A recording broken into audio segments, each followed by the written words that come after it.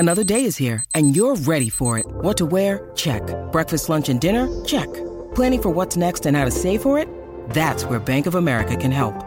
For your financial to-dos, Bank of America has experts ready to help get you closer to your goals. Get started at one of our local financial centers or 24/7 in our mobile banking app. Find a location near you at bankofamerica.com/talktous.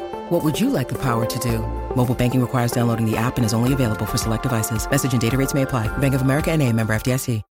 When you need mealtime inspiration, it's worth shopping Kroger, where you'll find over 30,000 mouth-watering choices that excite your inner foodie. And no matter what tasty choice you make, you'll enjoy our everyday low prices, plus extra ways to save, like digital coupons worth over $600 each week. You can also save up to $1 off per gallon at the pump with fuel points. More savings and more inspiring flavors make shopping Kroger worth it every time. Kroger, fresh for everyone. Fuel restrictions apply. You're listening to TV's Top 5, the Hollywood Reporter's TV podcast. I'm Leslie Goldberg, the West Coast TV editor, and I'm joined as always by the great Dan Feinberg, THR's chief TV critic. What's up, Dan? Not much. Just getting ready for the Super Bowl. How about you? Oh, same thing, yeah. Obviously Super Bowl, the biggest live TV viewing day of the year, is Sunday as the Chiefs play the Eagles in the Super Bowl, and you've got a bunch of expensive commercials that are all hoped to go viral. More importantly, it's also the first time that two black quarterbacks will face off in the Super Bowl, and that's honestly going to cap what has been a great week for sports, and with LeBron also breaking Kareem's all-time NBA scoring record. Plus, spring training is only 2 weeks away. Let's at least put this in context so that it's valid for our podcast. Survivor's Remorse executive producer LeBron James breaking the NBA scoring record held by Airplane co-star Kareem Abdul-Jabbar, also our sometime THR contributing columnist, award-winning columnist. So unlike when we talk about baseball, which has nothing to do with this podcast, LeBron James setting the all-time NBA scoring record is 100% on brand for TV's Top 5. So segment number 1 of this week is going to be entirely LeBron James. I mean, did you catch the F-bomb he dropped on live TV? That was pretty legendary. It was fine. It was, he gave no bleeps. And he was also being very emotional. And also, his teammates were in the process of throwing various temper tantrums at the time. So it was all very amusing. One of whom is now a former teammate. But anyway, no one cares about that. And the NBA trade deadline will be entirely over by the time this goes. And there will be no more second-round picks left because they're just getting traded by the handful. So, yeah, let's get to business. Yeah, well, before we dive into headlines, just a nice little note of thank you to all of our listeners for your very thoughtful and kind messages about episode 200. We're really proud of, obviously, that episode as well as everything that came before it. So and now Leslie is going to get very, very emotional about episode 201. Yes, that's right, Dan. Leading off in episode 201, headlines. Number 1. Up first, CBS is abandoning the Late Late Show franchise and replacing James Corden, when the host signs off, with a rebooted version of At Midnight from executive producer Stephen Colbert. Former At Midnight host Chris Hardwick is not involved. Dan, your thoughts?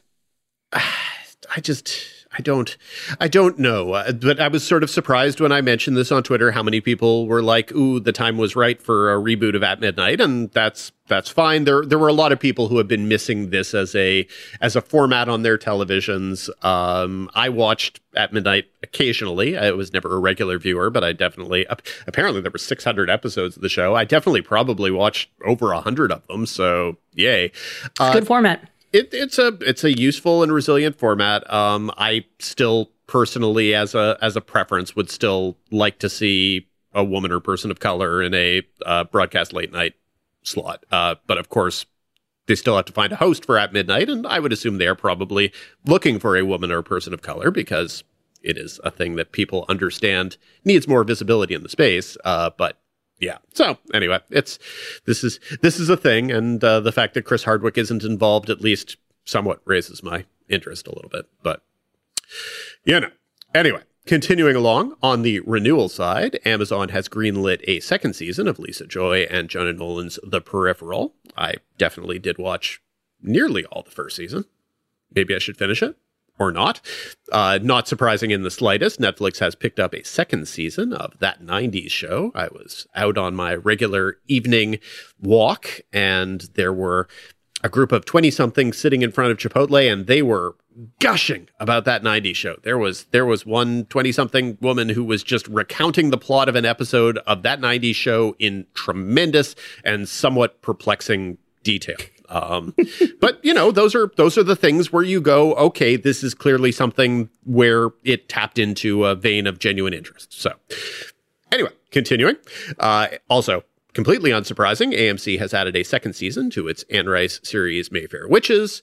And continuing with not surprising, Paramount Plus is bringing back Harrison Ford and Helen Mirren in the Yellowstone prequel 1923 for a second season. You should also check out our colleague James Hibbard's rather fantastic interview with Harrison Ford. As I said on Twitter, I am not in any way sure if the interview is genuinely introspective and revealing of Harrison Ford, or if Harrison Ford, because part of what he is promoting is a show in which he plays a shrink and whatnot, if he decided to play the role of being introspective for the purpose of the interview. Regardless, it was absolutely the closest I have ever come to reading or watching an interview with Harrison Ford where I felt like I was getting insight into Harrison Ford. So either that's a good thing or a bad thing for Harrison Ford. I have no answers.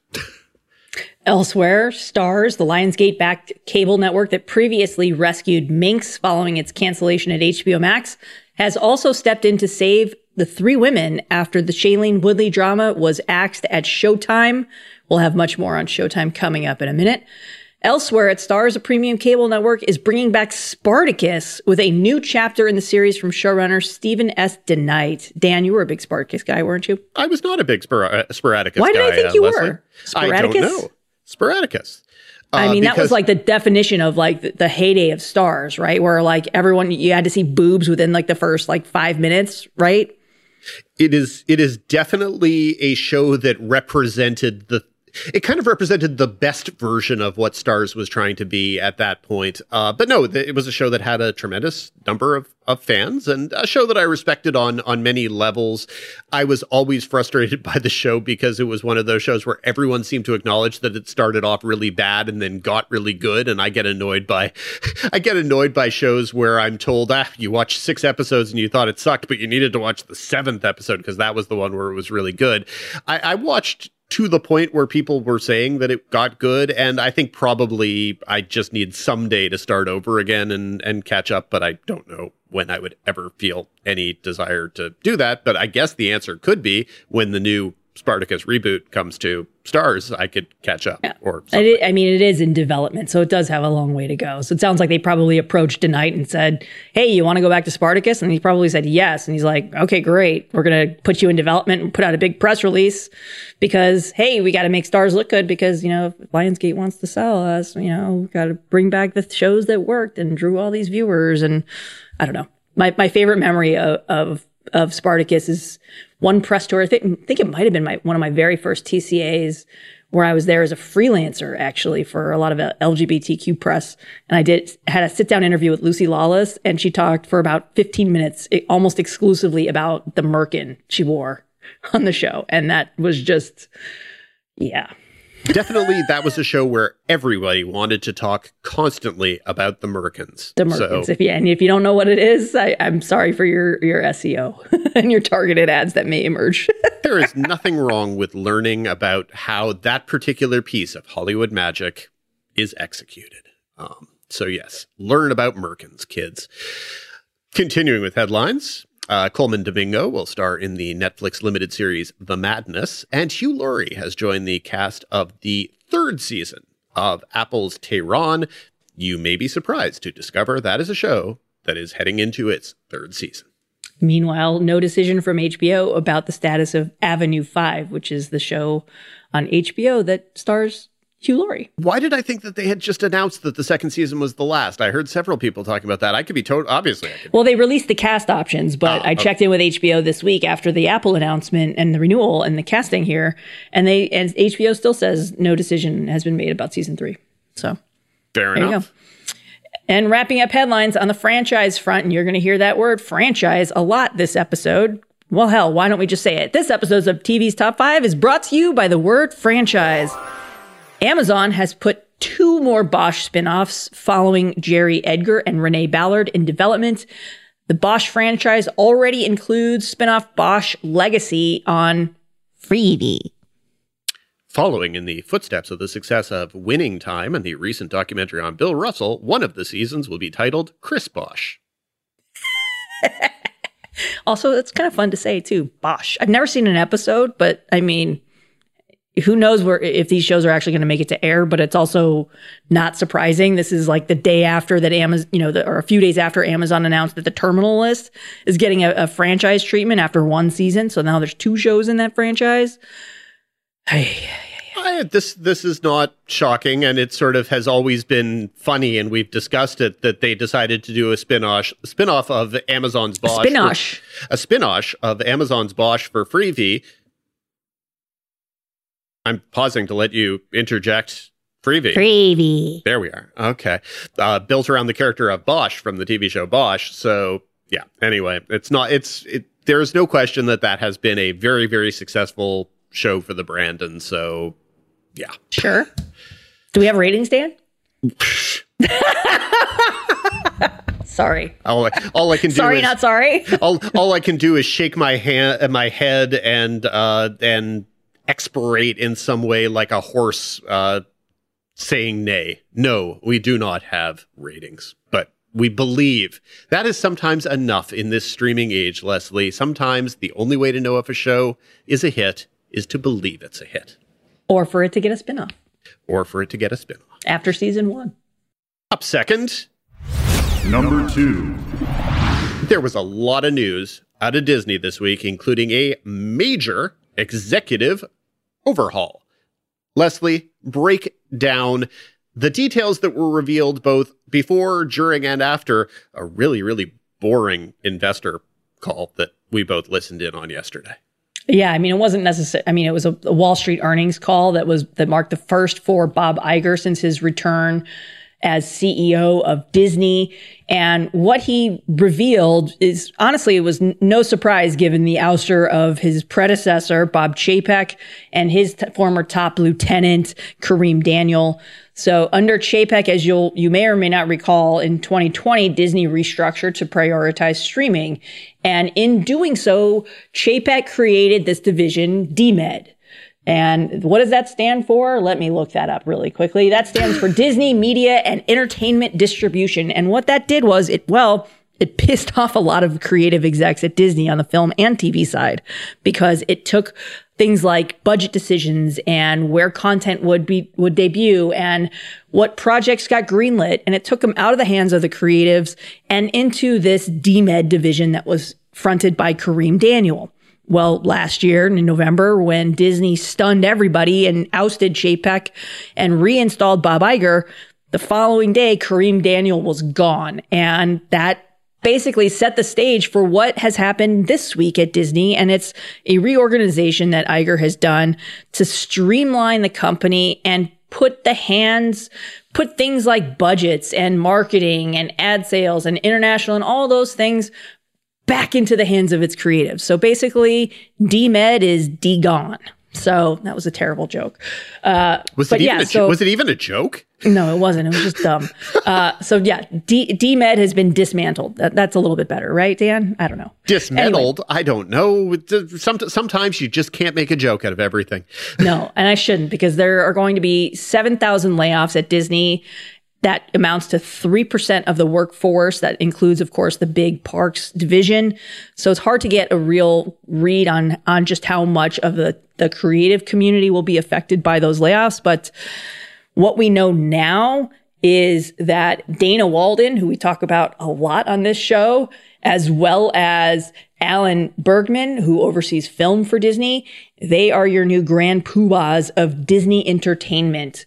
And what happened this week after Bob Iger's earnings report and press conference was the day after he outlined exactly how much power Alan Bergman and Dana Walden will have. So they are absorbing all of basically the responsibilities that Chapek had splintered off under DMED. So things like ad sales and a lot of the back end business side of things are coming back under Walden and her film counterpart Bergman. And Disney's new structure is basically built around 3 separate divisions. So Disney Entertainment, that's Walden and Bergman, ESPN, and then the Parks division. So a lot of streamlining going on here. But the big takeaway is that Dana Walden and Alan Bergman are your new captains of entertainment. They oversee streaming, Hulu, Disney Plus, the international side. It is all coming back and being rolled under the entertainment creative. So your people like your studio chiefs and the network toppers, they actually get to make decisions about content and what shows get made and how much they get made for and how they roll out and how they're distributed internationally and how and when. And basically, DMED, it has been completely dismantled. And, to answer our friend of the 5, a question from our friend of the 5, Chris Hayner, this is basically Disney saying, hey, what JPEG did, no bueno. And if you couldn't tell that they weren't impressed by everything that JPEG had done, I mean, they ousted him like 2 weeks before Thanksgiving. And it was just like, they ripped off the Band-Aid and said, you're gone and we're bringing back the guy that you replaced because we gotta fix what you fucked up. So that's basically what's going on. And yet whatever was or wasn't screwed up, he got a very, very substantive umbrella or parachute or whatever allows financial windfall. Financial windfall. Severance. Yes.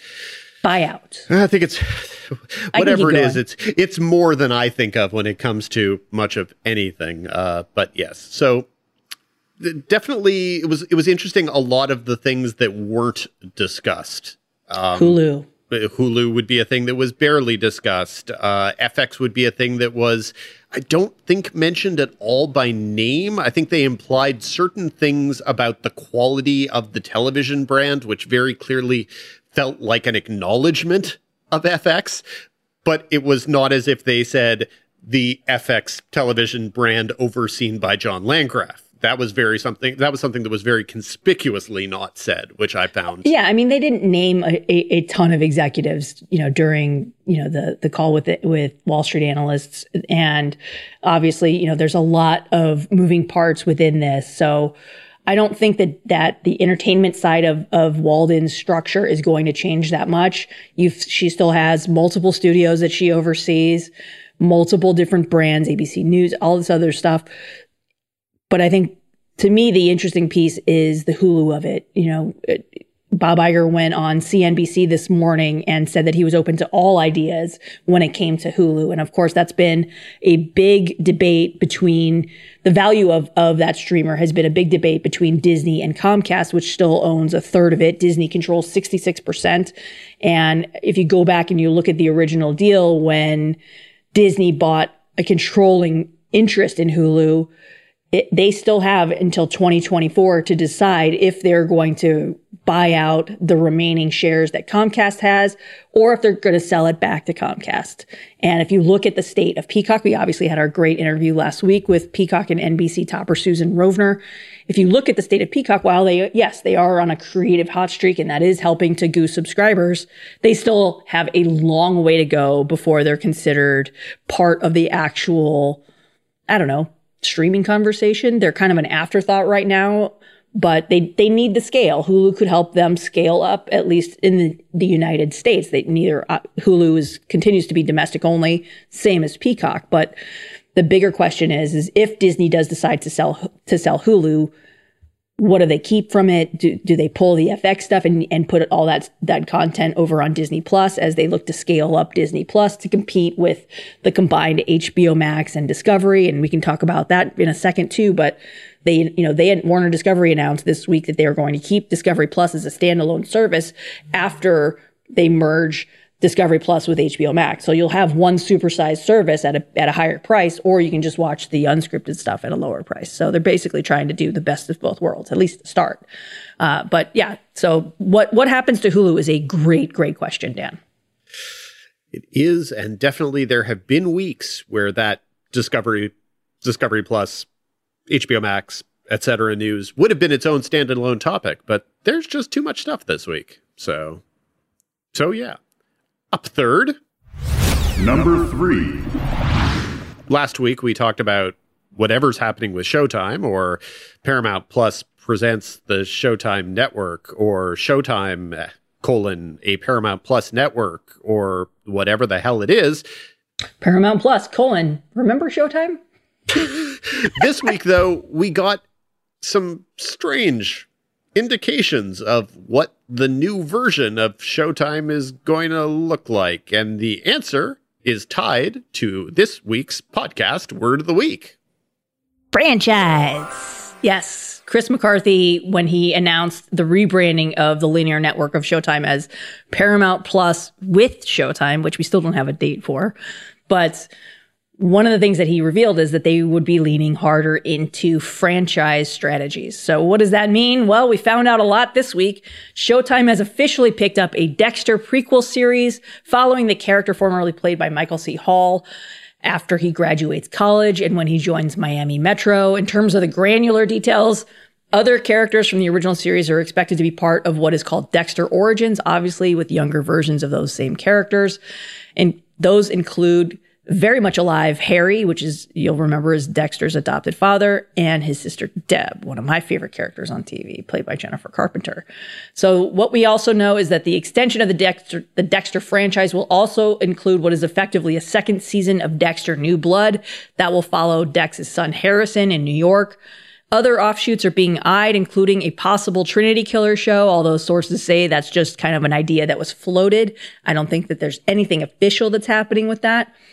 Meanwhile, friend of the five, Clyde Phillips, who ran the flagship series and was behind New Blood, will be the creative force overseeing that entire franchise. And that was just really one piece of the pie, Dan. I don't know. Do you want to talk about Dexter, or should I just keep rambling?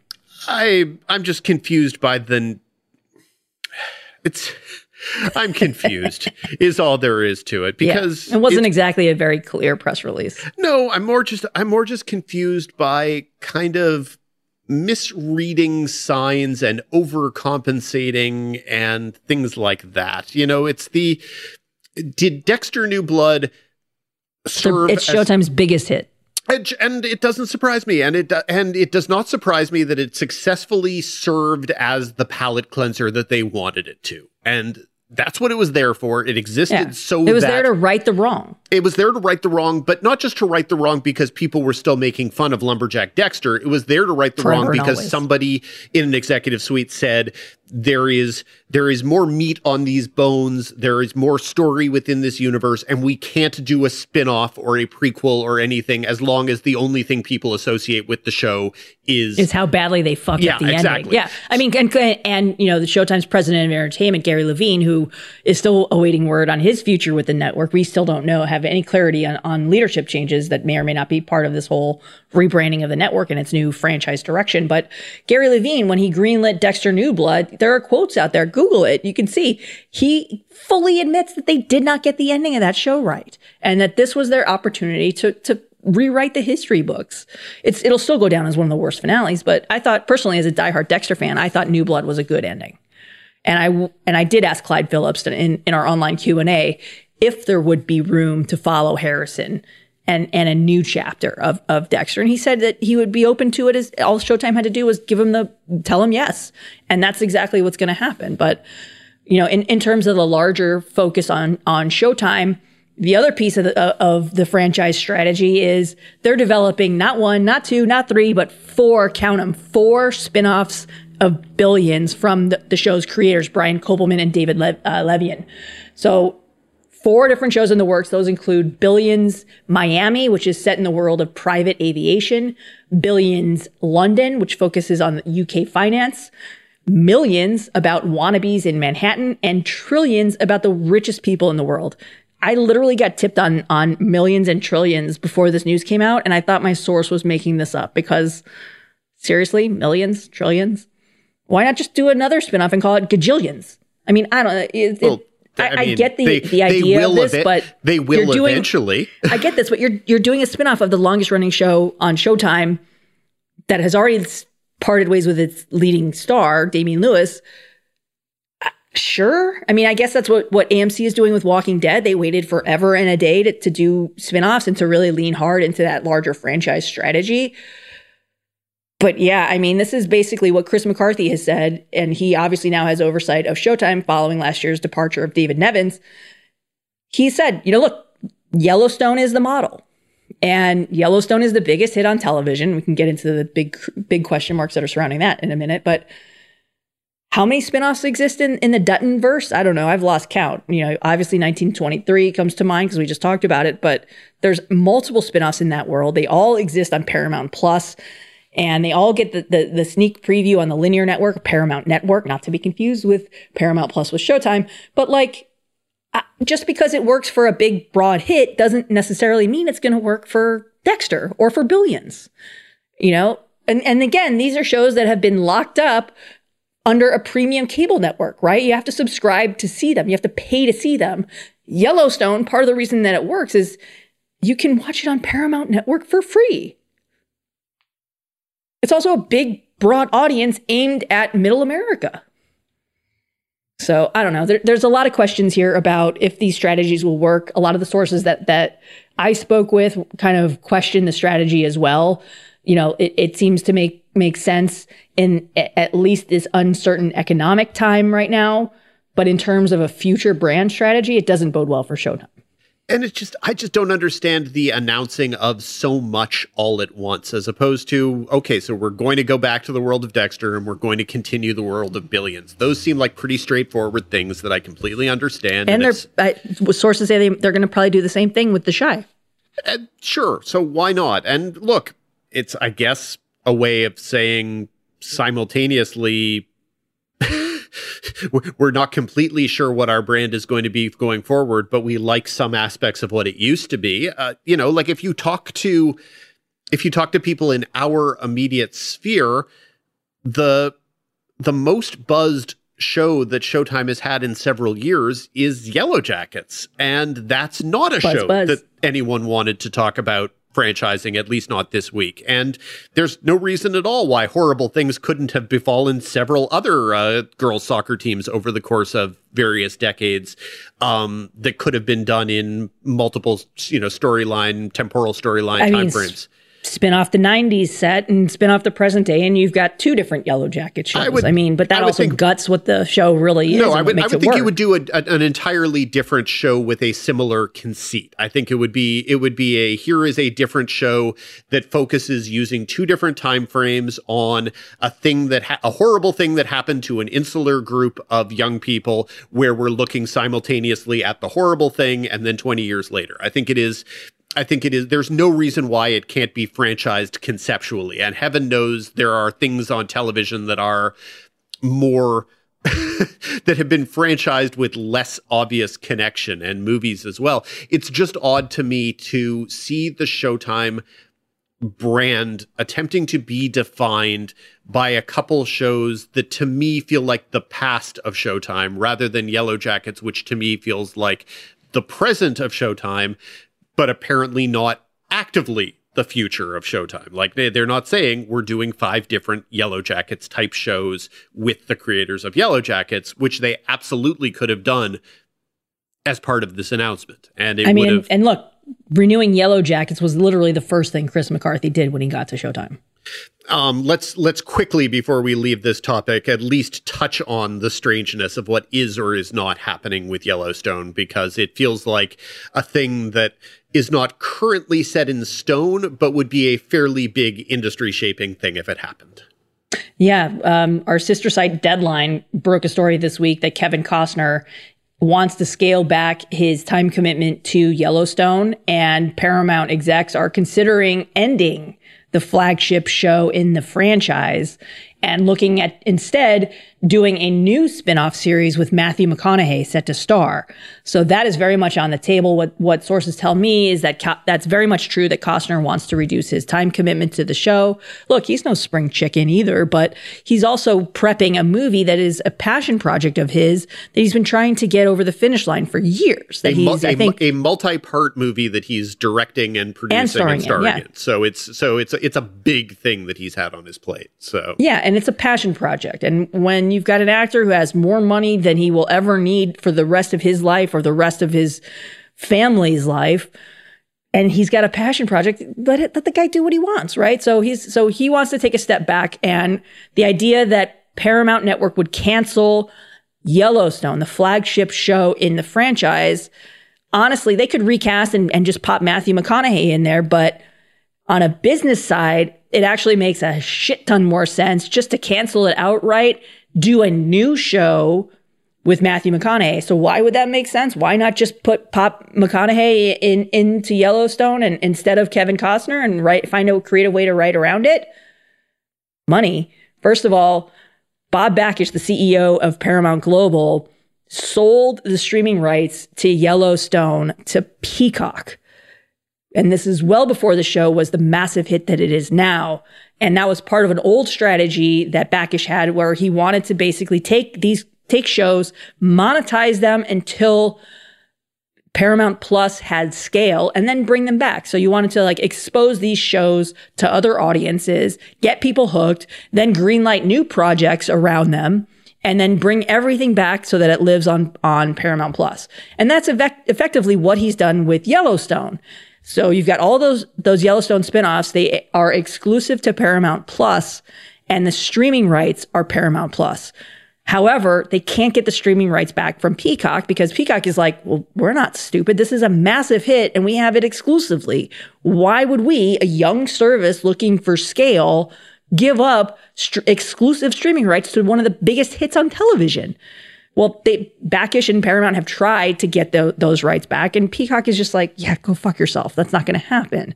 So if they end the flagship show, guess what? Peacock doesn't have rights to a new series starring Matthew McConaughey. Paramount Plus does. So it does make a business sense for them to start a new show and end the flagship series if indeed they can't come to terms with Kevin Costner. And look, leaking this to the trades may be a negotiating tactic for Chris McCarthy and Paramount, or it could just be 100% true with what's happening and what we know for Costner, which wouldn't surprise me if both were true to some degree. So we're going to wait and see what happens. If they end the flagship, it makes business sense. If Costner wants to do his own thing, it makes sense for him.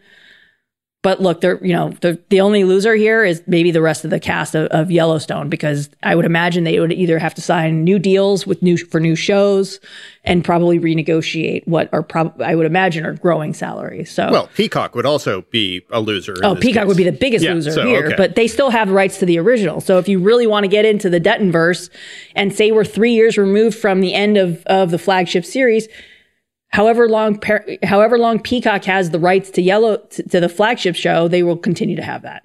But it also makes them less interested in having to spend money to keep it if it's no longer an ongoing show.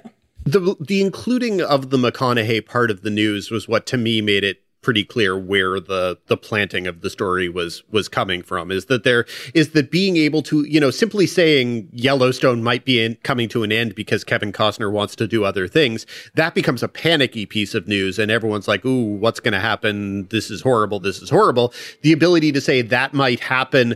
but we have Matthew McConaughey waiting in the wings, ready to put on a cowboy hat. That allows you to go, okay, we're going to be just fine. Kevin Costner can do whatever he wants. We have a roughly not demographically compatible in the sense that Matthew McConaughey is significantly younger than Kevin Costner, but still you have a star who has a similar meat and potatoes audience willing to follow them. And I think it was very important from that side of the story that they were able to include that in the story beyond just Kevin Costner doesn't want to do his 2 weeks of work anymore on Yellowstone.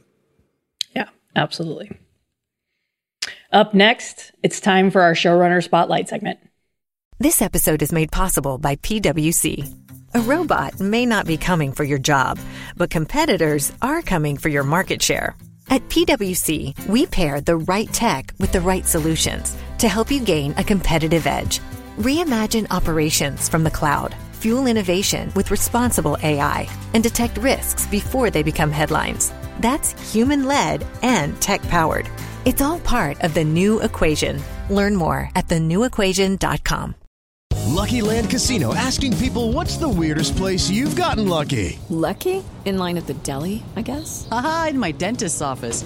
More than once, actually. Do I have to say? Yes, you do. In the car before my kids' PTA meeting. Really? Yes. Excuse me, what's the weirdest place you've gotten lucky? I never win and tell. Well, there you have it. You can get lucky anywhere, playing at LuckyLandSlots.com. Play for free right now. Are you feeling lucky? No purchase necessary. Void where prohibited by law. 18 plus. Terms and conditions apply. See website for details.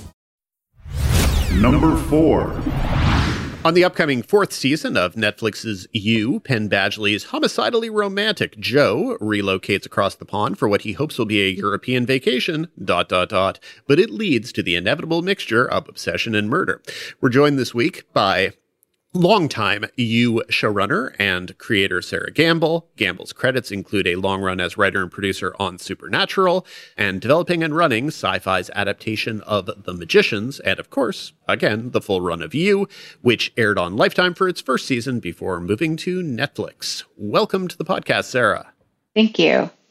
So before we get into specifics about the new season of You and its future, I do want to start with something that's top of mind for a lot of writers right now, and that's your thoughts on a possible WGA strike. You know, obviously that's a big question, but what do you see as the main issue of contention between the Writers Guild and the studios right now before I think we have the first date for the official get down to business and discuss things going on between the two sides? Yeah. Wow. You, congratulations. That's the most difficult question I've gotten in this morning of press. Well, first of all, I mean, we have not even really gotten started with these conversations within the Guild. I mean, the first meetings are coming up. So I will sort of sit back and not jump to conclusions about what, whether there will be a strike or not. I've lived through one in my career, and am hoping that, we always hope to avert it. I mean, in terms of like the chief issues, to me, I'm not an expert in this. I really, I really value the people in our Guild who spend the time to, advocate for us and who do all the outreach. But I will say that, as somebody who just talks to a lot of writers at every level, I have to say that writers at every level have something to say about what's going on, and everybody has something they're concerned about. And if I were to say that, like, globally anything concerns me, it's just that when you are looking at a group of people working, and whether they had got into the business this year or have been creating shows for a decade, they have a big problem. That seems like it is time for us to very seriously sit down and work on addressing some of this stuff.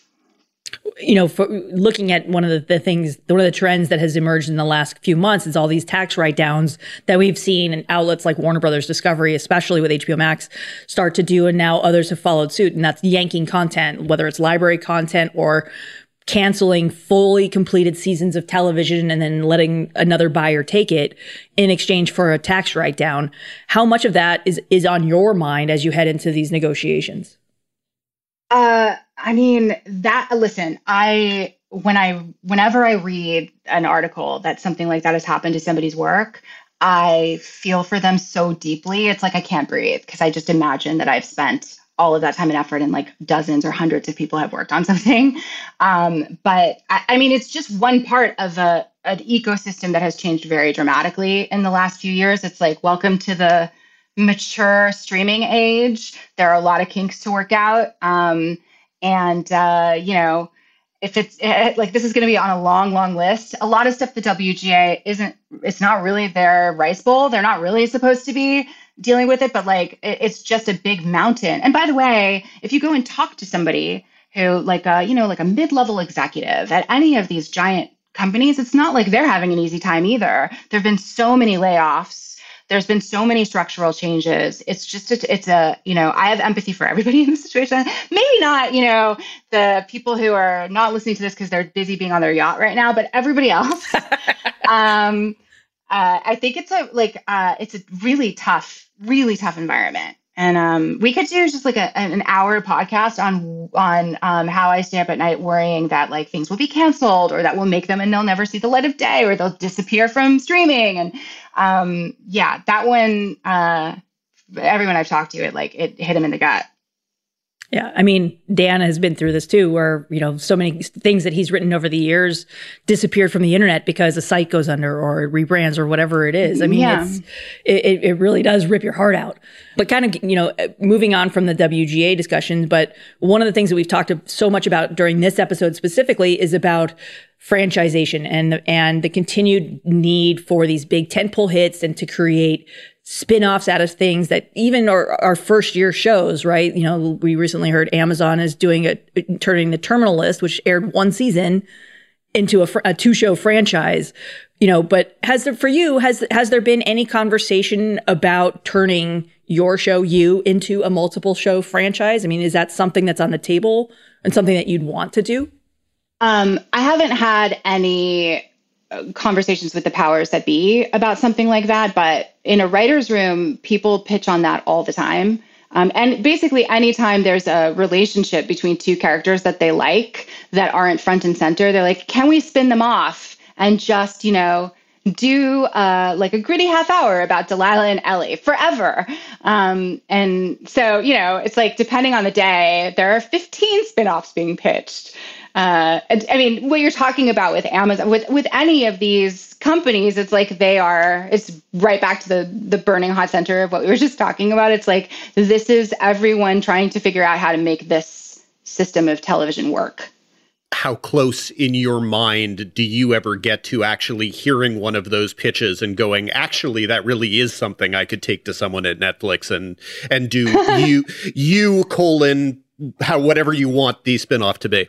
them. Right. When I was us. Right. Some of the ideas are pretty good. And what you're asking, Daniel, is like to me, it's the heart of it. It's like, in a way, the business, listen, the reason I don't have a podcast about the business of Hollywood is because I don't really understand it. I pay people a percentage of the money that I make so that they can understand it really, really well and make sure I understand what I need to. But for a writer like me, it's like, what do you burn to write about? And also, like, what are you so committed to investigating that you're willing to completely screw up your life for the next year or two because you're going to do nothing but produce this show, and it's going to be really hard. And I had drinks with my old boss, Eric Kripke, who is, making The Boys and has a spinoff coming. And we immediately, the first sentence out of our mouth was the same. It's like, if we do something like that, we want the show to exist on its own merits. Not like the money grab is not interesting to him or to me, to a lot of writers. And what is interesting is there more story to tell? Is there a different story to tell? And like, if it can justify its existence creatively, great. If not, then when the reviews come out, we will all deserve them. Right. But like at the same time, too, I mean, have you heard, you as produced by Warner Brothers Television, have you heard from executives at the studio saying like, hey, we would love a spinoff? What serious ideas do you have? I mean, or even from execs at Netflix for the same. I mean, your show is among their top drivers. Mm-hmm. No, no. Maybe it's because I have been, for the last many months, my head has been down because I've been running the show, but maybe they're just like, don't poke that bear right now. Like, now is not the time to talk to her about doing anything but finishing this. So the answer is no. No one has called me about that. I'm relieved for you. I mean, the words this week of Showtime's big franchise strategy coming into focus, where they announced, I'm sure you've seen, but in case you haven't, they announced 4 spinoffs of billions with the titles. And I'm not making this up. Someone tipped me on this, and I actually thought it was a joke, but millions and trillions are among the spinoff ideas in the works over there. And I really can't make this shit up.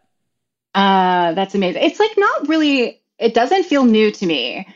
Before there was TV like this, it's like, this is kind of our childhood in movies too, where there would be 4 sequels to your favorite movie, and sometimes they were amazing and sometimes they just really felt like cash grabs. But I feel like, I mean, you can go back and talk like on TV about like all the Norman Lear shows, right? And one begot the other, et cetera.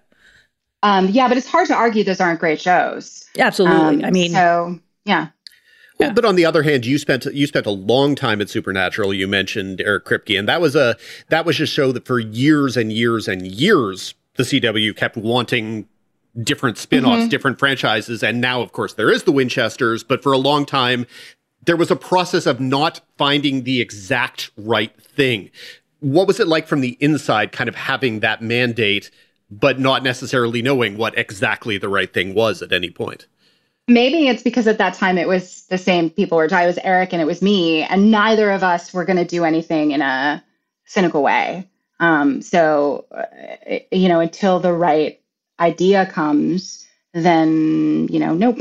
Sometimes when you're working in a world like that, it's like, the Supernatural world is so durable. I mean, they made 1 billion episodes of that show because it was a fully realized universe that had a ton of stories to tell. So I also understand why it's like you want to keep living in that world, but you want to explore a different kind of story with different kinds of characters. And I'm sorry I'm not as hard on this as you guys are, but I'm not cynical either way about spinoffs. I feel like sometimes that's the way you get to tell the story you've been burning to tell. The season is split into 2 different parts, with the first airing, of course, the first half is now available on Netflix, and the second's coming next month in March. Do you think this is Netflix experimenting with a new rollout strategy, or was this kind of a creative decision that you and your staff made? The idea came from Netflix. They have been doing that with some of their shows. I think the one people know about the most is probably Stranger Things.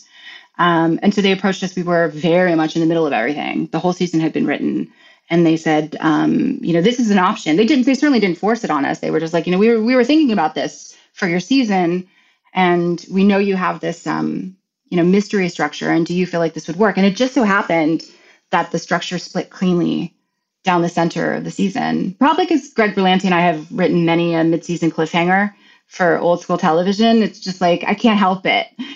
Like I need to, proverbially burn something really big down in episode 5 of 10. I'm saying proverbially, you guys, because I know that not everybody has watched it yet. I'm trying not to spoil what happens in episode 5. But now that I've said that, everyone knows, yes, something burns in episode 5. Well, I can see how the 5th episode is absolutely a transitional point for the season on a narrative level. From your perspective, can you define tonal or pace differences that you would want to describe between part 1 and part 2?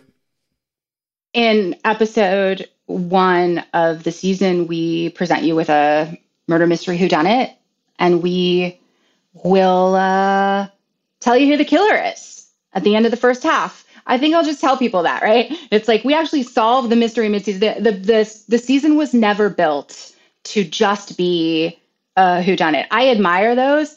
I also have now discovered they're very hard to keep going over multiple episodes. The idea was always to search for this killer and then find them and have some chats, have a conversation, like shift the show into something that can only be done if Joe knows who he's talking to. We'll definitely talk more specifics in a bit, but we got more general stuff too. Uh-huh.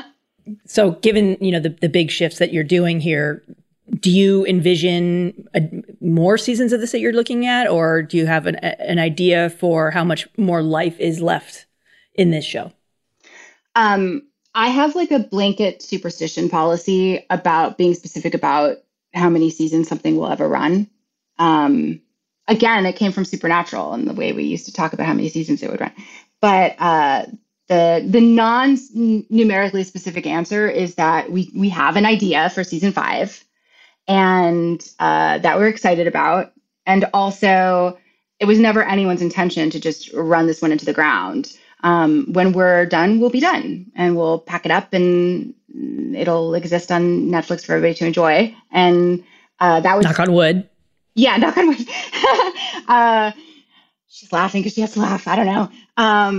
But even in the early conversations with Penn, we were like that. The idea is not to just like, crank out episodes forever. It's to feel like we have told the complete story. And though I feel like tonally we're very different, and we are really not trying to sell Joe as any kind of a hero with a straight face. This is a show that is in the tradition of these single lead shows with a guy who does increasingly bad things.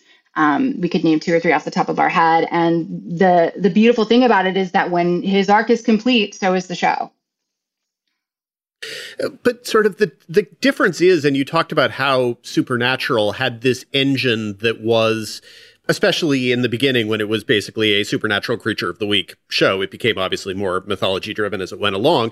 But it had that energy, that specific engine and structure that presented itself in a broadcast way as this could be a 200 episode series. And then it went much longer than that. Whereas this, to me, because it is so very, not mythology in the same way driven, but it's very narratively driven. To me, it feels like in a different kind of way. Like the first season already, you were like, could this be done a second season? The second season, it was like, could it be done a third? I don't know that anyone ever felt that way about Supernatural. You always felt it could be done another time. When did you become convinced or confident that it could actually be done, that you could be done a second season, a third season? The first couple of seasons we were really clear on because a second book was coming. So we knew, and when we pitched it, we said, new world, new love each season, different facet of looking at obsession. And as we got into starting to really write it, we realized, okay, so we are going to do a different kind of a romance or romantic comedy each season. And then we are going to do a different kind of thriller each season. We're going to lay them on top of each other, and that's going to be what makes the picture 3D, if you will. So we, in order to sell the show, we pitched out options for how this could go a few seasons down the line. But yeah, you're absolutely right. It's like Supernatural is one of the most, in many ways, the most successful example of procedural television from the earlier part of the 21st century. And it came out at a time when any channel you landed on was like a cop or a lawyer or a doctor who had a job to go to. And that's what you were following, was the job they did every day. And because nobody had any interest in making a show where somebody got killed every week by Joe Goldberg, we signed up for the version that really lives and dies on what the character arc is doing. And so we've been tracking this in a multi-season kind of way, but never with the expectation that it would become something that would just stamp itself out over and over and over again. From a business perspective, in terms of the different locations, how much are you guys, selecting where you want to be based on what kind of tax incentives you can get for filming? Because, I mean, that's obviously one of the appeals here is, you can make the show on a different budget every season. Mm-hmm. I mean, it's always part of the conversation because we are not one of those shows that's just like rests on a pile of money. We have not only do we have a real television budget, it's like, think back to when we were in season 1, the show was built on a budget for Lifetime, a basic cable outlet. So yeah, like these things do come into consideration. And now that I always feel like whenever we talk about anything production related, it's like any challenge that you think about making television, just multiply it by 5 to start the conversation in the era of COVID. And that changes from month to month to month. And I'm sure it's different for people who are going into production now than a few months ago, but every aspect of producing has been touched by the last couple of years. So the least you can do for yourself is to go to a city that has some infrastructure, has a deep well of crew, people who know how to make things, a good acting pool, and ideally some kind of tax incentive, yes. But you're still not going to rush to have the next season in Shreveport just because it happens to be cheaper to take Joe to Shreveport. Yeah, no. I mean, when you see, God, I don't know how to talk about this in a non-spoilery way at all, except to say, yeah, I mean, you'll know what the next season would be when you see the end of this season. Like we tell you what the idea is. On the other hand, when we left, On the other hand, when we left at the end of last season, it was Joe skulking around Paris looking for the most recent love of his life. So that at least theoretically could have opened the door to a Parisian season of the show. Was there any conversation about that, or did you know London was where you wanted to be? There was conversation about Paris. We assumed the same thing when we left him there. And Greg Berlanti's company, makes the flight attendant and has a lot of experience with going to several places in the course of a season. There was a practical sort of producerial conversation that started to edge us over to London, but also probably more importantly, the more we talked about the themes of the season and the kind of people we wanted to have him fall in with, the more we realized that like the beating heart of this old money aristocracy, as viewed through an American lens, the people we really think about. It's like, it's Harry and Meghan who are dominating the news cycle in the United States, not like name me an aristocrat from France. With all respect to French people, most Americans cannot answer this question. So we realized it's like bring people from all over the place. Like we audition actors, German actors, French actors, like people from all different places, but let's situate it in the little beating heart of which is like where our little colony came from. Personally speaking, I really wanted to see the Joe Goldberg, Emily in Paris crossover. Same. Yeah. I feel like the internet gives us some still photos from that season that never was, but yeah. Also, that was probably the safest thing you could have said following the sentence, all due respect to French people. I was very worried about where that was going to go, but instead you said absolutely nothing dangerous. So don't worry. Well, the thing about it is that like, I'm really conscious. I think most of us are very conscious that, Americans have a reputation for, U.S. centrism and a sense of arrogance that like we're the center of everything and a lot of judgment about foreign cultures. And we didn't approach the season like that. Personally speaking, I've never really had that because my parents are immigrants to this country and I was surrounded by people who were not from here for my whole life. So I've always kind of felt that we're part of a bigger world. That's why I so frequently make sure I say this because I am thinking about the audience that's not necessarily American. And I really do want to put that asterisk on it. Like we didn't make the season to make fun of you. We did this to make fun of an American called Joe Goldberg. No relation. The show originally was developed for Showtime, and then it bounced around a little bit. Obviously it aired season 1 on Lifetime. They renewed it before it premiered, and then all of a sudden you wind up at Netflix, where you become this monster hit. First of all, what have you learned about linear viewing versus streaming and the way people consume content today? And what's your big takeaway, from the development process of all that movement?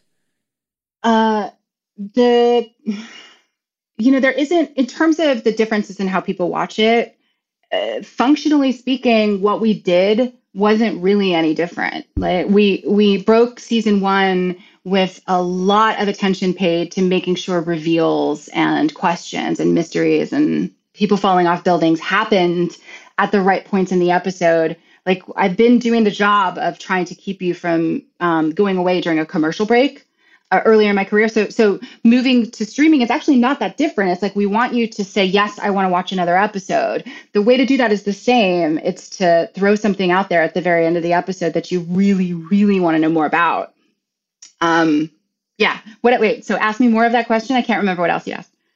I mean, what have you learned about the way people consume this? I mean, you've already kind of answered that part, but, and in terms of the way that television gets made and the way you develop, I mean, obviously you're focused on this now, but I'm sure, you've done so many other things in your career. I mean, the next show that you create, whether it's a spin-off of this or not, have the lessons on how the TV ecosystem functions with things being moved from premium cable to basic cable to streaming. Has that changed the way you want to develop? Yeah. The most fundamental lesson I learned when, we developed it and then Showtime didn't care for our take and we parted friends and then Lifetime and then they canceled it. And it's like, you really can't control any of that stuff. That you're wasting your energy if you're trying to game out what's going to happen to any of your development, the only thing you can do is just get in bed with the right partners and fight for what you think is important about the show. And so all it did was just reinforce that, because I was really thrilled that we were going to have this series living on Lifetime, because the series was subverting the Lifetime movie in a way that I thought was really direct, that they were so game for. What a lovely group of executives they were. And, and then didn't get great numbers, moves to Netflix, over indexes with men. It's like, I don't know, we're telling the same thing. And right now we're watching viewing habits move a little bit back towards the center, I think. In terms of what I'll do next, I think that what this era we're in kind of affords creators, to some extent, if you don't get stuck in a mini room, I guess, is that you can pick a lane that makes sense for the project you're making. It really makes sense for some projects for there only to be one or two writers to write the whole thing and go shoot the whole thing. And more classic writer's room, having production and writing happening at the same time, that makes sense for different stories. So it's more about you can ideally you engineer the production process to suit the specific problems of writing and producing the show you're trying to make. Yeah, I do want to touch really quick, Dan, on the dig at mini rooms. I know I've heard that from a lot of different sources too. Mm-hmm. For our listeners who may not know what that means is, from what have you heard from your staff about the mini room? Because everything that I've heard is a lot of these networks are launching these mini rooms and then they review all the scripts that get turned out, and then they pass on something, or it's a cheap way of doing development, but not fully paying the same price, right? Without having to give a serious commitment or a kill fee if it doesn't actually go. I think the knocks on the mini room that you're listing are the concerns about it. I also think, though. And by the way, I don't I want you to say yes or no. I don't want to write a backup script. Ideally, I don't want to it's say yes or no, right? Some of that is do you have the power to say, I just want a yes or no, and you can still be in development with these people. It's case specific for the person who's creating the show. I will say I have not been in a mini room. I've been busy on this show, but a lot of the writers I work with have. And it isn't a cut and dry thing for them. Many of them have done mini rooms, because the other thing that's happening is these short orders, right? Which are just orders now that aren't 22 episodes or even 13. They're more like 8, that kind of chop up a writer's year on staff in an unwieldy way, where they are beholden to a show for longer, and then they don't get paid quite as much sometimes. And then they have to kind of make their year, and to sign up to be in a smaller room or a mini room or help with development in some way for 4 weeks or 12 weeks or whatever that would be. Sometimes it slots in really well, and it enables them to have some amount of work happening while they wait to hear if the next season of the show in first position gets picked up. Is this a show that, because of the different genre elements, maybe either requires or benefits more from a bigger writer's room, so that someone might be more comfortable with the rom-com aspects, someone might be more comfortable with the thriller aspects, someone might be more comfortable with the mystery mechanics? Is this a show that needs a bigger room in your mind? Bigger than a couple of people, yeah. And writers' rooms just grow over the years also. But yes, I think, by the way, I think you would probably say that about a lot of shows. The Magicians, the last show I did, was also 15 different shows at the same time. And so, yes, we needed all of those different kinds of people, but kinds of writers. But I also, I don't really lead with those kind of questions when I'm hiring people. So some of that you just discover, you kind of discover when you're breaking the, one or two people might have a procedural on their resume, but you really find out who's good at plotting a murder mystery when you're all in the room. And that's the person who keeps pointing out the big holes in the logic. And you're like, okay, all right, we're glad you're here. It's more about how their brain works than any particular experience necessarily. Yeah, every room seems to have a logic police. Yes. Right. Yeah. The thing that our room has generally is like a vast spectrum of how Team Joe various people are that day. It's like there's always going to be somebody in the room who's just like, can we throw him down a well? He is a horrible person, and how can we write such a hateful person? And there's somebody else who's like, I don't know. I think he's being kind of cool, right? Like, he's so sweet. Like, let's keep going. So, and people will switch position. It's like, then everybody has coffee and it's the opposite. Well, okay, continuing with that, one of the biggest narratives going back to the first season was people tied to the show, Penn in particular, pushing back against the internet's boyfriendization of Joe. And he repeatedly said over and over again, you're not supposed to be falling in love with this character. I suspect probably that did not have as much of an impact as he might have hoped. From your perspective, looking at reactions to the past couple seasons, has that continued in the same way, or have people finally, maybe to some degree, figured out that maybe you wouldn't want to date Joe Goldberg? I think even in season 1, when people were tweeting, "Kidnap me, Joe," they were being a little bit funny. They knew what show they were watching. I give them all the credit for that, I think. And so Penn was like, if you're serious, I need to say this. And if you're not serious, I need to play along. Right. So it's sort of the same conversation either way. I don't know. I mean, at this point, I think the show we're making is pretty clear. It was actually pretty gratifying from the beginning. It's like you put a show out that it has a very subversive central element. You hope that when people watch it and start writing about it, that they say anything about that at all. Like, maybe you didn't do it right. Maybe they're going to watch it and be like, why are you positing that this guy is, the hero of the story? But from the beginning, I think when people saw the show, they got it. They understood what it was. And yet, making season 4, I'd be in post and I'd be like, I just really love him. Like, I'm the worst. I'm the worst. I think I might be the worst, because every time I watch this show, I cannot separate the fact that I'm watching Woodchuck Todd from Easy A. Because I love that movie so much, and Penn in that movie so much. This is why Penn is so perfect for this role. Everything about his persona, his vibe, like what you've seen him in before, he's a good guy. And when you are having coffee with him in life, he's the most thoughtful person you have talked to all week. So his discomfort with it is part, I think, of the magic of how the role works. Has your perspective shifted over the years writing this as to whether or not Joe is actually capable of change? It has, and it hasn't. I mean, he has at least tried to change a few times. This is a central theme of this season: is can he redeem himself? Can he be redeemed? And he comes to London, especially, after the events of the first episode. He's very much like, I do need to write the karmic scales here a little bit. And to that point, I'm going to, settle in and teach English and, literature, American literature, and stay out of trouble. And one of the, locals that he meets in the first half is this author, Reese, who has written a whole memoir about having done shady things earlier in his life and having a difficult childhood and rising above it and working to become a better person. And so that was the chat that started us off every Monday morning. And I'll tell you something that kind of troublingly meta that was happening frequently.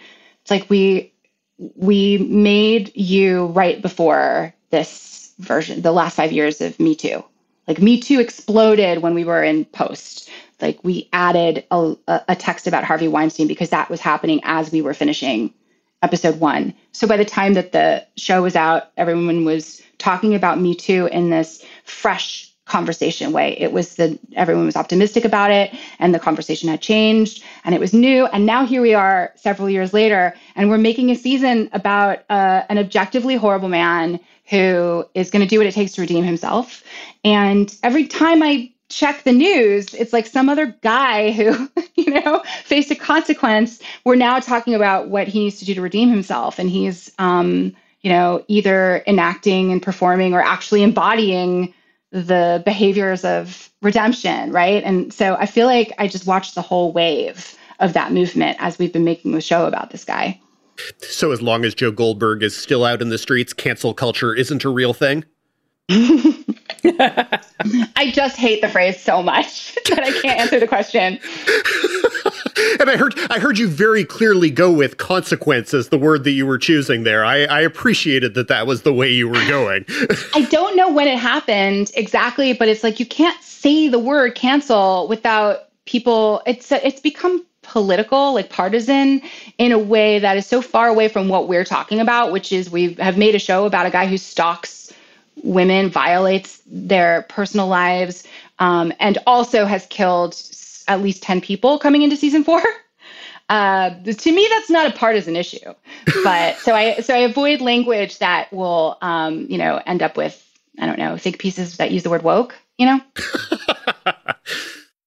But as you're thinking about, what comes next, obviously you have ideas for season 5, and there's a little seed at the end of season 4 that kind of points to that direction. But my question for you is, does the show end? Like, can Joe Goldberg survive this series, or does the series end when Joe dies? That question is a spoiler. Little bit. The central conversation that we have among the writers, between Greg and I, and a lot with Penn, is about the fact that it would be nice to end this arc with some form of justice.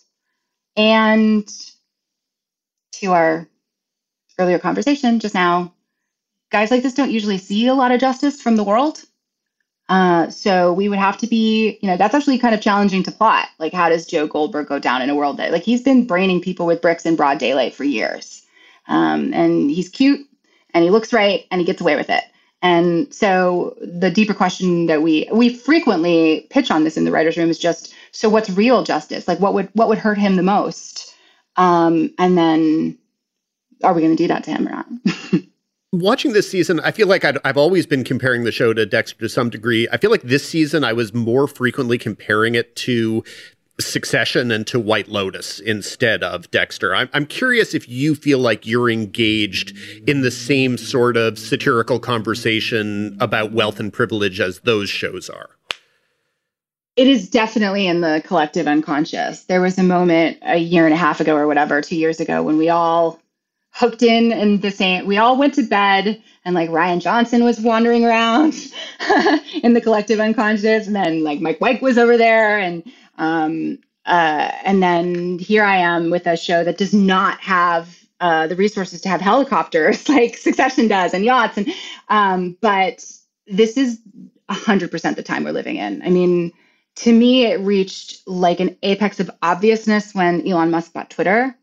Where it was like the public-facing billionaire, this new sort of, information age iteration of monarchy, almost like, Succession, right? I mean, it's like, remember when we were a democratic republic? It's just like not what we were even thinking about anymore. It's like the noise is around the wealth disparity, which has gotten, by the way, tremendously worse in the last couple of years. So, what writers do is they, we sort of swallow what we're taking in the news and what makes us feel things, and then we start writing about it. And Joe has a lot to say about this very subject. I mean, the killer is called the Eat the Rich killer.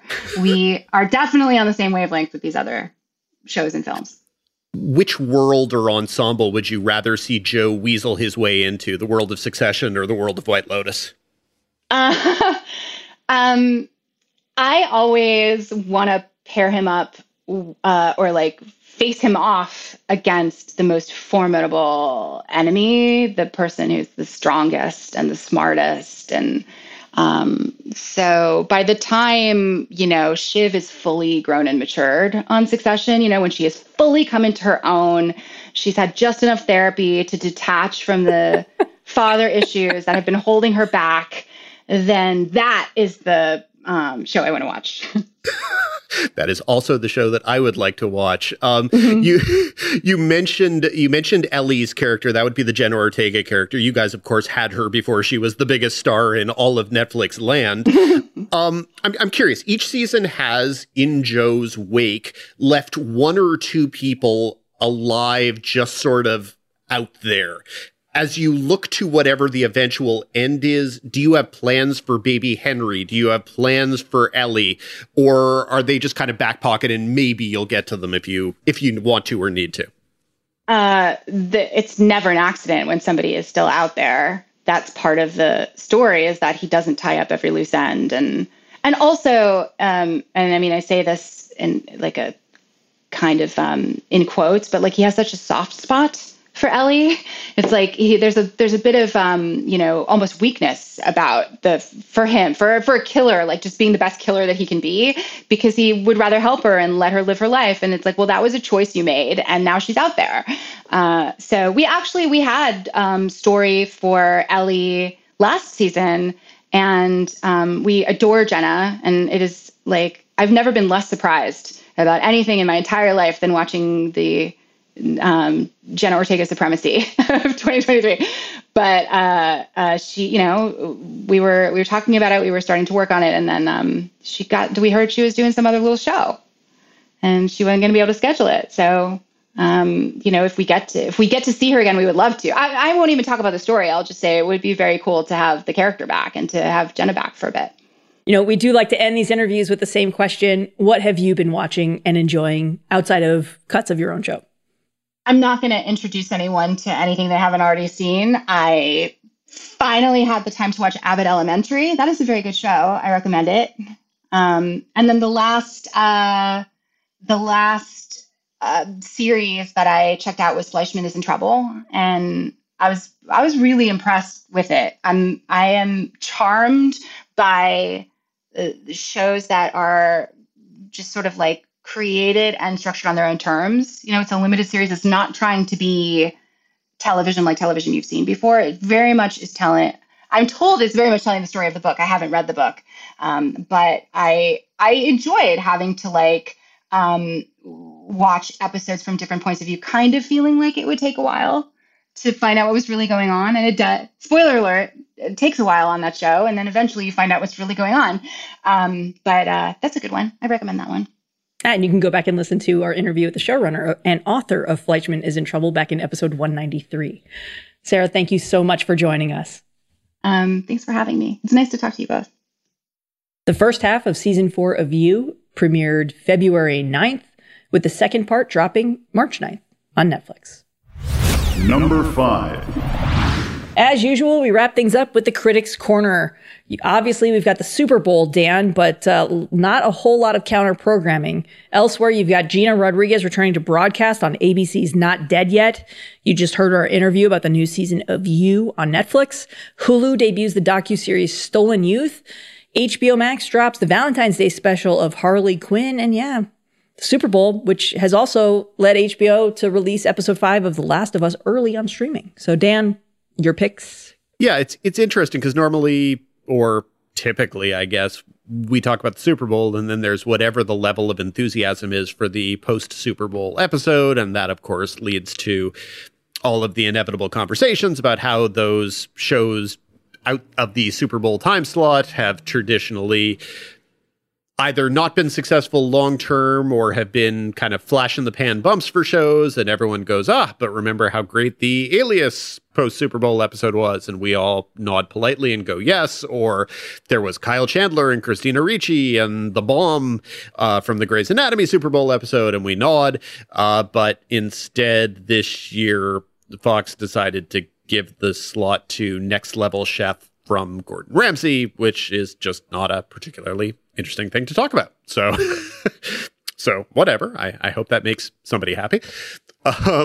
Let's kind of go backwards here a little bit for things that have aired during the week. Not Dead Yet on ABC has already premiered on Wednesday with first 2 episodes, and it is, of course, Gina Rodriguez's first regular TV series gig since Jane the Virgin, which was, of course, a great, great show. If you have not watched it, you should do that. And the premise of the new show is that she plays a journalist who followed a boyfriend to London and apparently stopped working entirely and then returned. And now the only thing she can do is get a job working at the same newspaper she was at before, but the only thing she can do is write obituaries.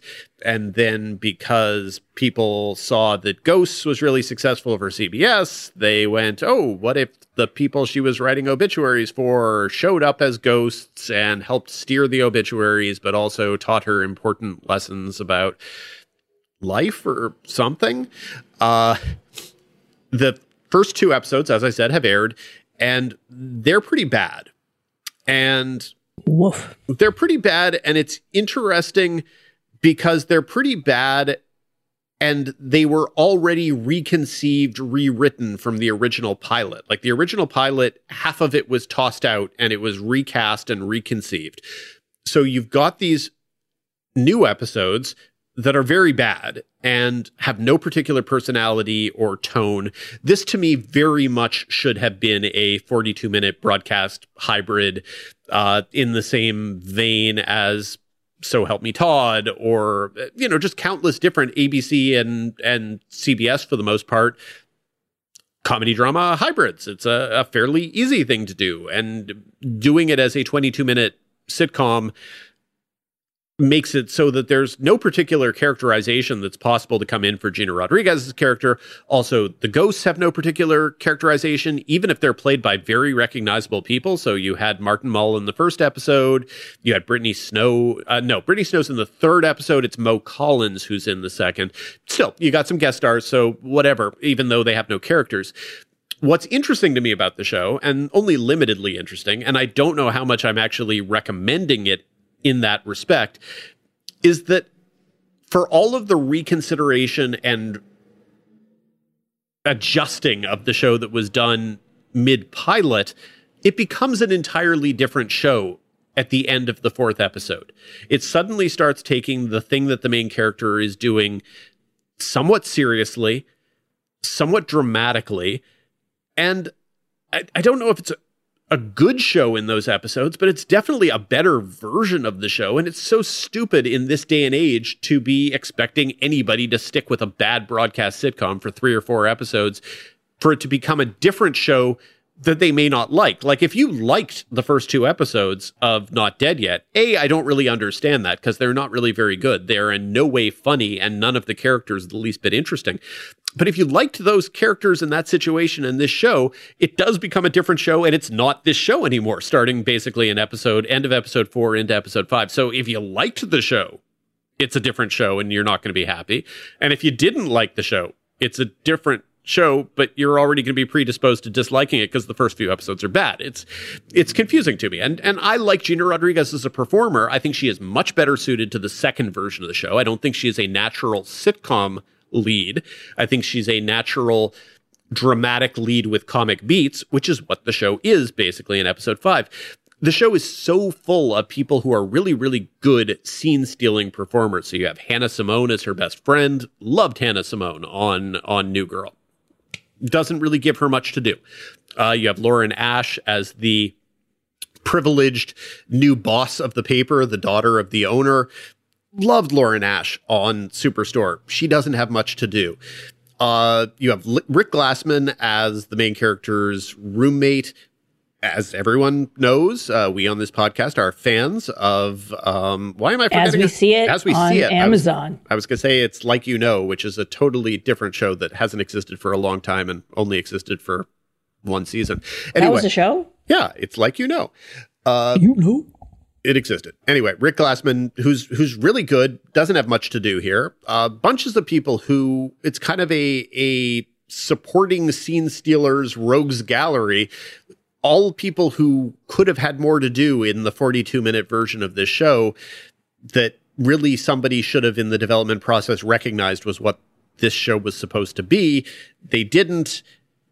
Hard for me to recommend because I can't honestly say that the show that this becomes in episode 5 is suddenly a great show. It's just a show that I felt had potential, whereas I don't feel like the show this is in the first 3 episodes has much potential at all. So that is not dead yet on ABC.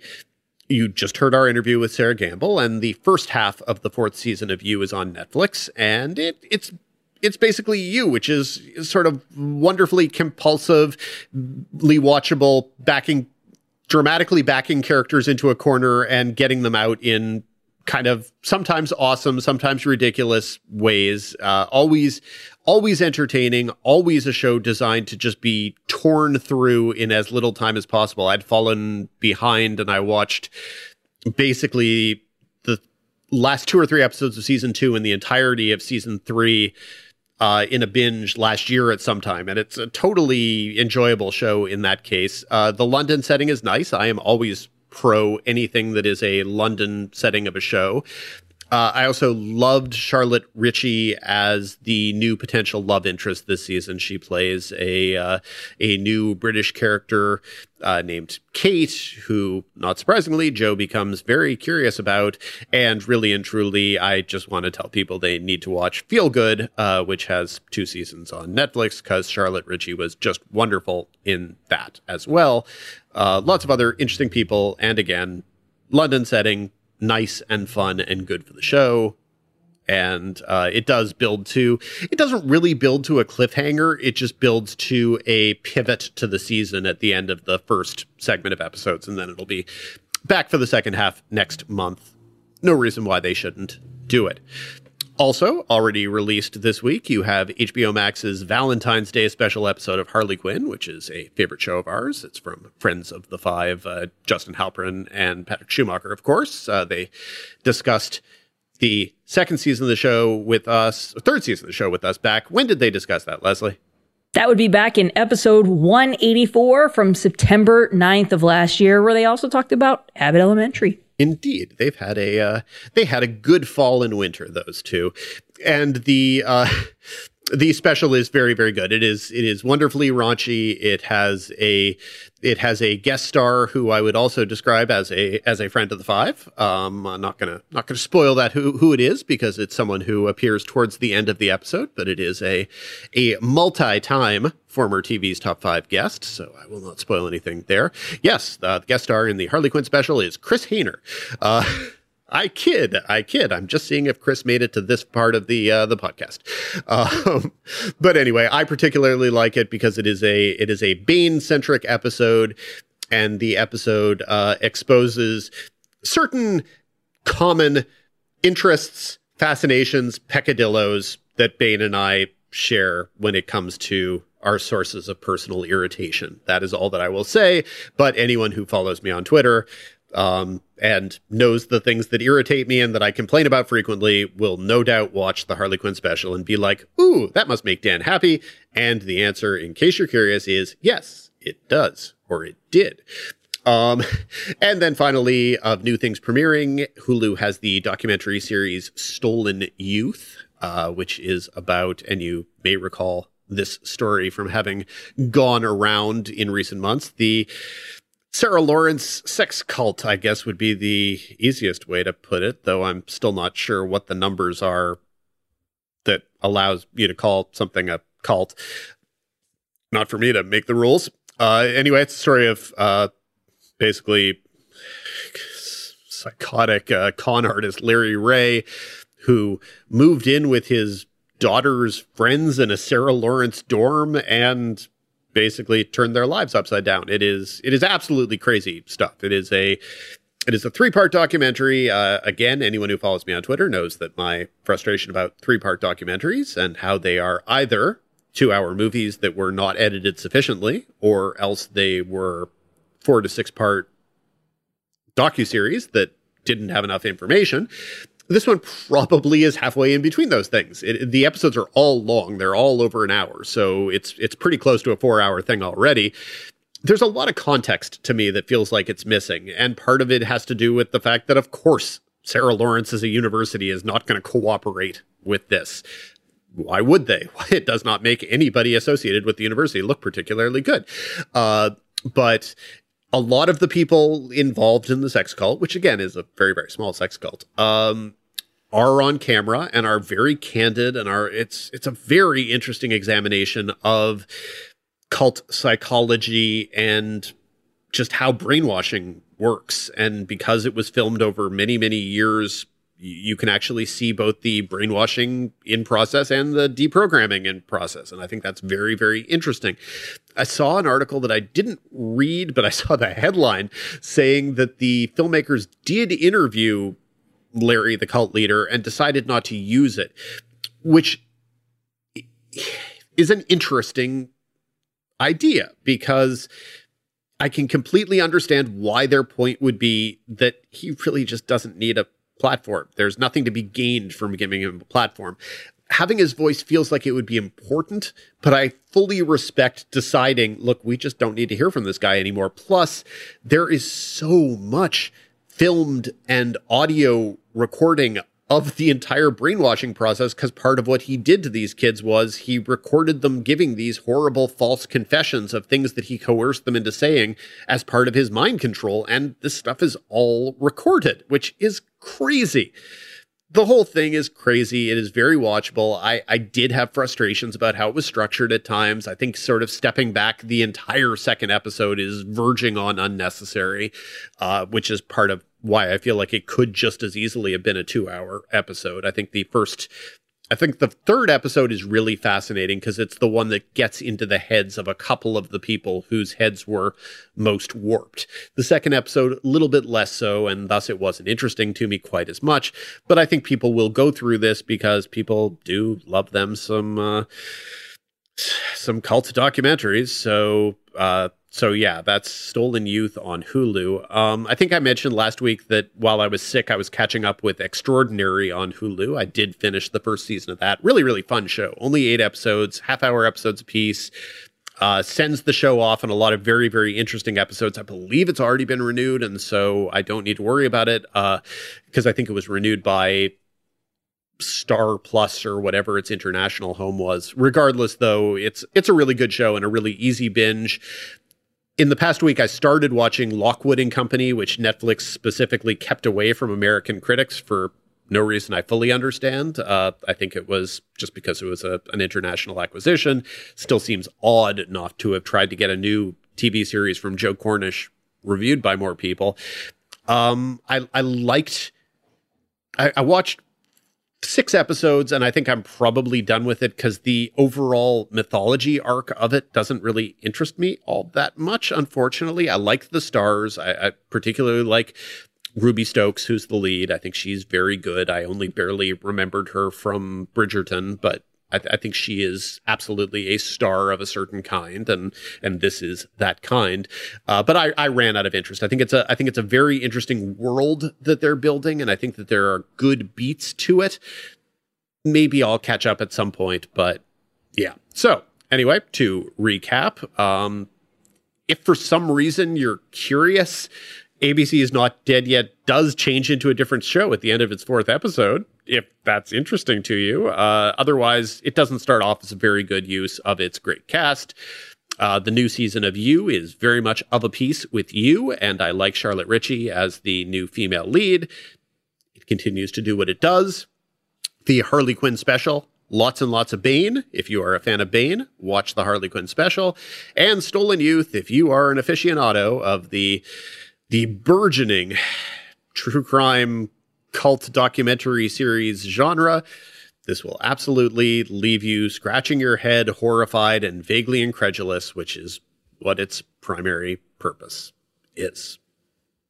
Well, for more of Dan's weekly recommendations, be sure to subscribe to the Hollywood Reporter's Now See This newsletter and bookmark thr.com/TV-reviews for more. That feels like a good place to wrap things up. Thank you, as always, for listening to TV's Top 5, the Hollywood Reporter's TV podcast. Be sure to subscribe on all of your various podcasting platforms. If you like us, rate us. If you really like us, write a little reviewy thing. Those suckers help spread the word of mouth. Come say hi to us on Twitter. We're always happy to hear from you. I'm at The Fine Print, F-I-E-N. She's at Snootit with 2 O's. And let us know what's working, what isn't working, etc., etc. If you have questions for future mailbag segments, though, email us at TV's Top 5 at thr.com.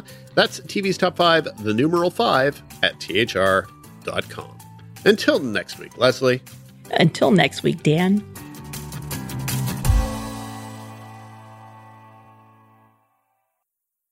I'm Victoria Cash. Thanks for calling the Lucky Land Hotline. If you feel like you do the same thing every day, press 1. If you're ready to have some serious fun for the chance to redeem some serious prizes, press 2. We heard you loud and clear. So go to LuckyLandSlots.com right now and play over 100 social casino-style games for free. Get lucky today at LuckyLandSlots.com. Available to players in the U.S., excluding Washington and Michigan. No purchase necessary. VGW Group. Void where prohibited by law. 18+. Terms and conditions apply. It is Ryan here, and I have a question for you. What do you do when you win? Like, are you a fist pumper, a woohooer, a hand clapper, a high fiver? I kind of like the high five, but if you want to hone in on those winning moves, check out Chumba Casino. At ChumbaCasino.com, choose from hundreds of social casino-style games for your chance to redeem serious cash prizes. There are new game releases weekly, plus free daily bonuses. So don't wait. Start having the most fun ever at ChumbaCasino.com. No purchase necessary. VGW Group. Void where prohibited by law. See terms and conditions. 18+.